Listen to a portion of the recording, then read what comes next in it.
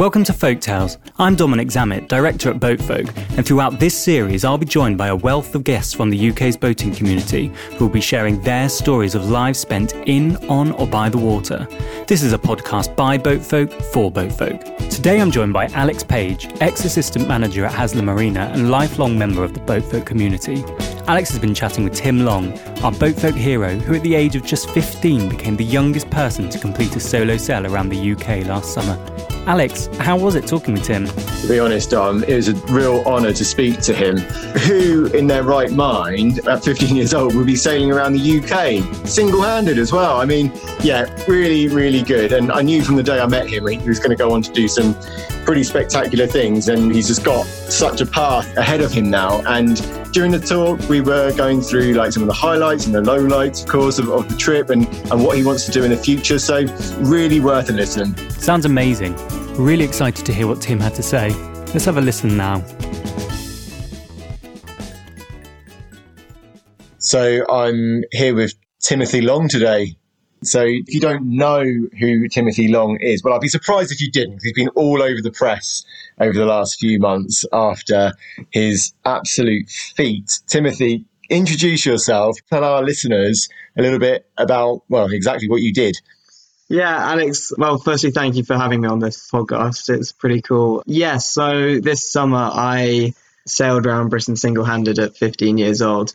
And in doing that, I became the youngest person to do it. So, yeah, it was just an amazing adventure, which started well before I set off in terms of running a whole project and getting sponsors and setting up the boat and all of that sort of stuff. And yeah, so that was my summer and what I've done. So most people, or young people, I should say, because, yeah, let's just reiterate that. 15 years old, sailing around Britain.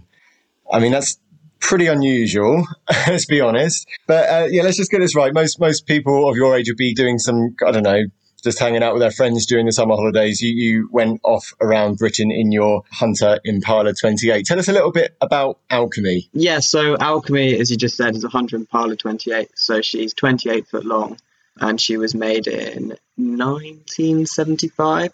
So she's quite an old boat, and we bought her in February of this year, and then she needed a bit of work doing, and the original plan was for me to be training on her by sort of March, April, May. Of course, that didn't really work out when we all got plunged into a lockdown on the 23rd of March. Yeah, so that's the boat. Yeah, of course. Yeah, we can't avoid the big COVID question. That obviously put a bit of a stop to what you were doing. But you left Hamble on the 16th of July, is that right? Yeah. So I set off on the 16th of July, which was 3 weeks late again because of the COVID-19 crisis. But yeah, so I set off from Hamble Point Marina on the 16th of July and sailed anti-clockwise around Britain. And it was a total of 39 stops. And I think I covered around 1,700 miles. And then I came back into Hamble Point on the 1st of October, which was exactly 11 weeks after setting off. Fantastic. So I remember meeting you. So I hadn't heard much about you to start with until you rolled into Haslar on the 16th of July. So yeah. Some may say that was quite a short passage, but probably a sensible thing to have done. Is that right? Yeah, so my first passage was into Boatfolk Haslar, and yeah, that was just a shakedown passage. So it was 10 miles down the Solent, and it was a beautiful day and some of the best sailing I've probably had because it was just champagne sailing in the Solent, but, you know, really flat seas. But yeah, so I came into Haslar and met you, Alex. That's right. So, of course, as you now know, Boatfolk is quite a big organisation in terms of marinas around the UK. You've visited quite a few of them. But yeah, like you say, so you went anti-clockwise around the UK. And after Haslar, you went to...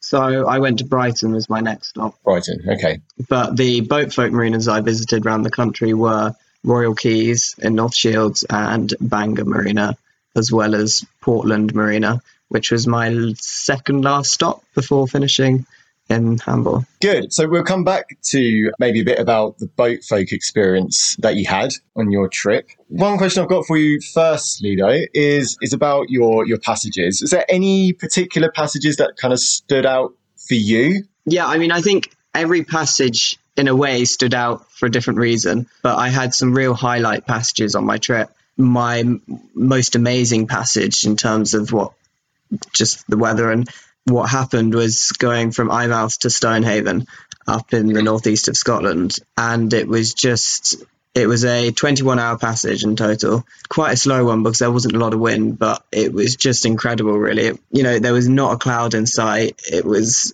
really quite warm weather. Since we were so far north, at night it barely went dark. One of my moments, which I wrote in a blog recently, was I was basically perched on the side of the boat, and there's a video on this as well, perched on the side of the boat, just watching the sun go down, and it was just amazing.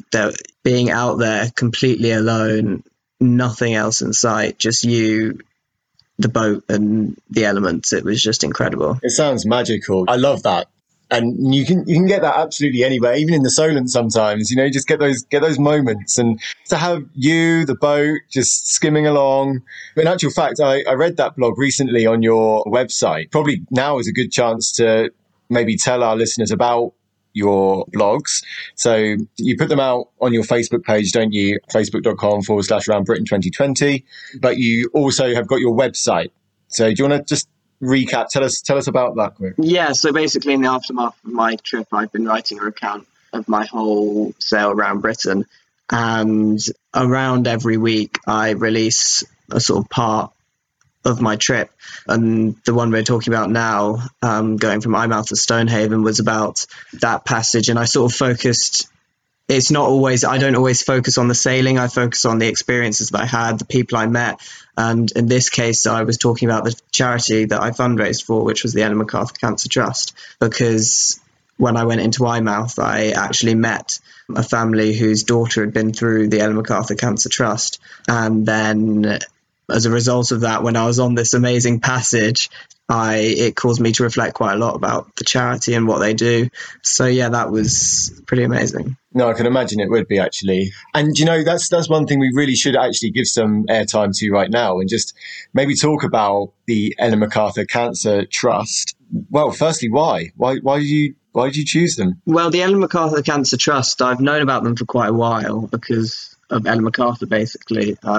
She's been my sort of idol in sailing for my whole life, and I've read all her books. And yeah, so I already knew a lot about the Ellen MacArthur Cancer Trust and the sort of jobs they did, and it just felt like such a suitable charity for me, since they were based in the Solent and up in Largs in Scotland. And I just really, really wanted to support them above anyone else, because I thought what they were doing was so true to me, in the fact that they're helping young people recovering from cancer to go out sailing. And I'm a young person, and being able to support a charity like that, I thought really suited what I was doing. Absolutely. You just can't imagine what some of these young people are having to go through.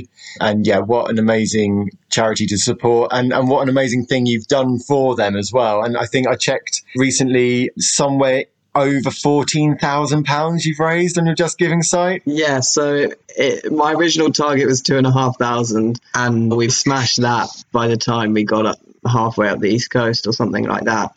And now we've raised the grand amount of around £14,000 plus £2,000 in gift aid. Wow. Yeah, it's just been incredible. And the sheer generosity of people, and being able to raise that much for a charity, I mean, it's addictive. You just want to raise more, really, and keep on doing it, because they just need it, and having that support will really help them. Yeah, definitely. They do. Yeah, like I said, they do great stuff. So, well done, Tim, on not only sailing around the UK, but also raising that amount of money as well.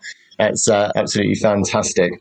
So, couple of things then I just wanted to pick up on. This is probably a question that a lot of people would have on their minds when asking you, but what's one thing that you wish you had known before you had set off from Hamble back on the 16th of July? Well, I wish I'd known lots of things, really, because it's, sailing, like any sport and like life, really, it's an endless learning curve. One of the things that really basically I struggled with quite a lot throughout the first few stages of my trip was making sure that I was looking after myself, not just the boat, which sounds quite crazy because we sort of take it for granted. And this was especially in nutrition and making sure that I was eating and drinking enough, because unlike when doing your normal daily routine, you're going to work, school, whatever, you get up, you have breakfast, then you go, and then you have lunch and dinner and so on. When I was sailing, I was having to eat at really weird times, which isn't very natural. And because of that, and since I wasn't very used to it, I basically ended up not eating and drinking enough. So over a 10-hour passage, I'd only have 500 calories and half a litre of water, when really, when I was sailing, I was looking at consuming around 2,500, 3,000 calories a day, as well as sort of 2.5-3 litres of water, because you need that much to make sure that you're performing. Of course. Yeah, you got to look after yourself. Yeah. I mean, like, you can burn that amount of calories just doing nothing day to day, let alone sailing. Yeah. You know, I'm just trying to picture myself right now going over to one of our other boat folk marinas, let's say East Cowes, nice easy trip from Haslar. Done it plenty of times, but you know, I'm planning on what I'm taking with me, what I've got in like reach distance, like all of these things that I'm planning. But that's just going to East Cowes. You did this like 10-hour journeys. It's a totally different ball game. Yeah, no, it really was. I mean, because I'd done lots of sailing before setting off, but it was different, really. And lots of people had mentioned it to me, especially Pip Hare when I was at the Southampton Boat Show. That was one of the main things she said to me, which was look after yourself as well and make sure you eat enough, sleep enough and stuff like that. Definitely. Because it's so easy just to get distracted and not look after yourself and think, oh, well, I'll do something on the boat instead. And then you find that you're ruined. Cool. So I'm intrigued to know, because obviously you've been to so many spots around the UK and you've met so many people. Any kind of advice that you picked up along the way? Anyone that you met in particular who stood out to you and gave you some advice? Oh, I met lots of people. It was amazing. That was one of the highlights of my trip, really, was the people I met. And I was just blown away by the sheer kindness of them and how, you know, I'd come into a marina and strangers would come and help me more up. They'd come and make sure I've got enough fuel, I've got enough water, I've got food and everything. So I don't think I can name a few individuals, but it's not so much the individuals, it's just the community that surrounds sailing and turn up and, you know, there'd be the local fishermen down there and they'd come and give you a hand. And it was that blew me away. Yeah. And like when I came into Boat Folk Bangor, I mean, everyone just spoiled me rotten. Kevin's great, isn't he? They're just, you know, they're all taking me out for lunch, for dinner and yeah. Amazing. Oh, that's great. Well, that's nice. And you know, at Haslar in particular, we get to see during normal years when we haven't got a dreadful virus, we get plenty of visitors from overseas. So, of course, loads of French people come over and the Dutch, and they're also lovely and like you said, it's a community, isn't it? So if they've got issues that they've encountered, they've pretty much got them sorted quite quickly, whether it's through our boat care guys here or, you know, one of our tenants on site or something like that. Yeah, the sailing community is a lovely one. Good stuff. So, earlier you said, Tim, about Ellen MacArthur. I don't want to be darting back and forth too much, but it just dawned on me that this would be a great thing to ask you. So you said you read Ellen MacArthur's books. Have you read or listened to another podcast, say, recently that has inspired you to do the project in the first place, or just inspired you since? Well, I mean, in terms of reading, if I was telling anyone to read one book about sailing, I'd say read Ellen MacArthur's books, because they are just amazing.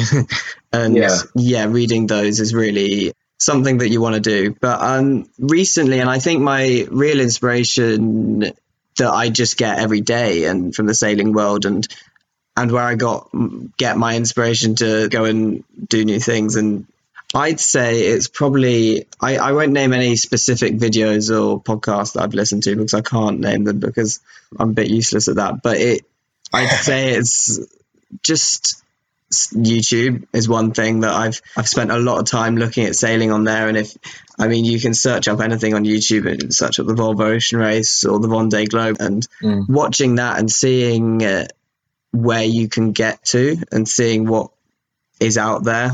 Yeah. And these amazing boats or the amazing adventures that people have. And there are a lot of people who have documented them. So like, for example, Sailing Le Vagabond is one on YouTube. I think they're the biggest sort of vloggers.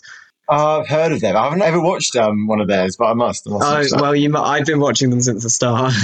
And they have just made their life into sailing. They bought a boat and set off around the world together and documented their travels, and just seeing them, the amazing places they visited and so on, it's really inspirational. So yeah, sorry, you sort of took me back with that question, but Sailing Le Vagabond and just YouTube in general really helps. Yeah. Okay. No, YouTube is great. I must admit, I use it for quite a lot of things. Even if I'm trying to change a light bulb in my car, you can do anything, can't you, with YouTube? Okay, so I don't want to embarrass you, but, we're talking about influential people. Clearly, people think that you are pretty inspirational because you have recently won the Seahorse Sailor of the Month. That was a bit of a surprise, right? Yeah, well, I didn't really expect any awards. It was never something that I really thought of. But yeah, so winning the Seahorse Sailor of the Month was it was pretty amazing. And I really hope that it shows and inspires other people and shows, especially young people, shows them what you can do. And I think really the most influential people to me and people who inspired me was definitely Ellen MacArthur and then my mum and my dad, because, they've supported me so much, and just seeing them so eager to support me is inspirational in itself. Absolutely. There was a day you got back into handball. I remember your mum and dad were there. It was just, one of those moments where they're like, so, I don't know, there's so many emotions that day. Like, oh my goodness, he's back, but he's safe. And finally, I can sleep at night almost. But yeah, no, it's that they're three fantastic people to put down as your inspirations. Yeah, absolutely. So, I only have a couple of bits that I want to just pick out, one of which we kind of covered, but just want to make sure people can reach you. So we've said about your Facebook page. So facebook.com/Round Britain 2020. And then your website. So just reel off that for me. So my website is www.timothylong.sailing.co.uk. Okay. And that's where we can read about the project. We can read about the early days. We can read about the blogs that you're writing now, that they're still coming out, aren't they? Fantastic. Good. So brilliant. Now, not everyone will know this just yet. So at the end of the Round Britain project, you came and joined us at Haslar.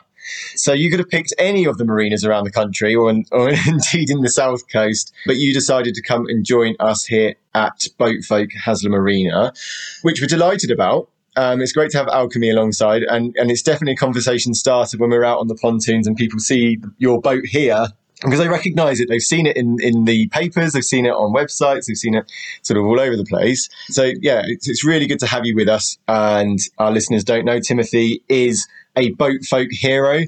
So he stands up there with the likes of Alex Thompson now. And talking of Alex, so I'm guessing this is just the start, right? You're going to want to do more. Tell us what you've got on the cut. If you can't tell us what you want to do. Well, my dream has always been to become a sailor, and now my ultimate goal is to pursue a career in offshore sailing. So now that I've done this, that's my real focus. And you mentioned Alex Thompson. When he was doing this current Vendée Globe, and he's done the Vendée Globe 5 times now. A race like that, which is just so incredible, is one of the toughest things you can do in sport. It's 3 months alone on a 60-foot carbon racing monohull, which is just crazy, and no assistance. So that is really my dream. Absolutely amazing. Crikey me! I have faith in you, Tim. I think you're going to do that. Just that true grit and determination that we've seen from the Round Britain project, and now knowing you being a Haslar berth holder and hearing your story and hearing what you want to do in the future, I definitely can see you doing that. One final one for me before we wrap up then today. Boatfolk. What does Boatfolk mean to you? Oh, well, it means lots of things, really. As you said, I chose Haslar Marina out of all the marinas on the South Coast, and I chose that for a reason, and that's because what Boatfolk brings is more than just somewhere to put your boat. It's having a berth in Haslar is that's just the start of what Boatfolk does.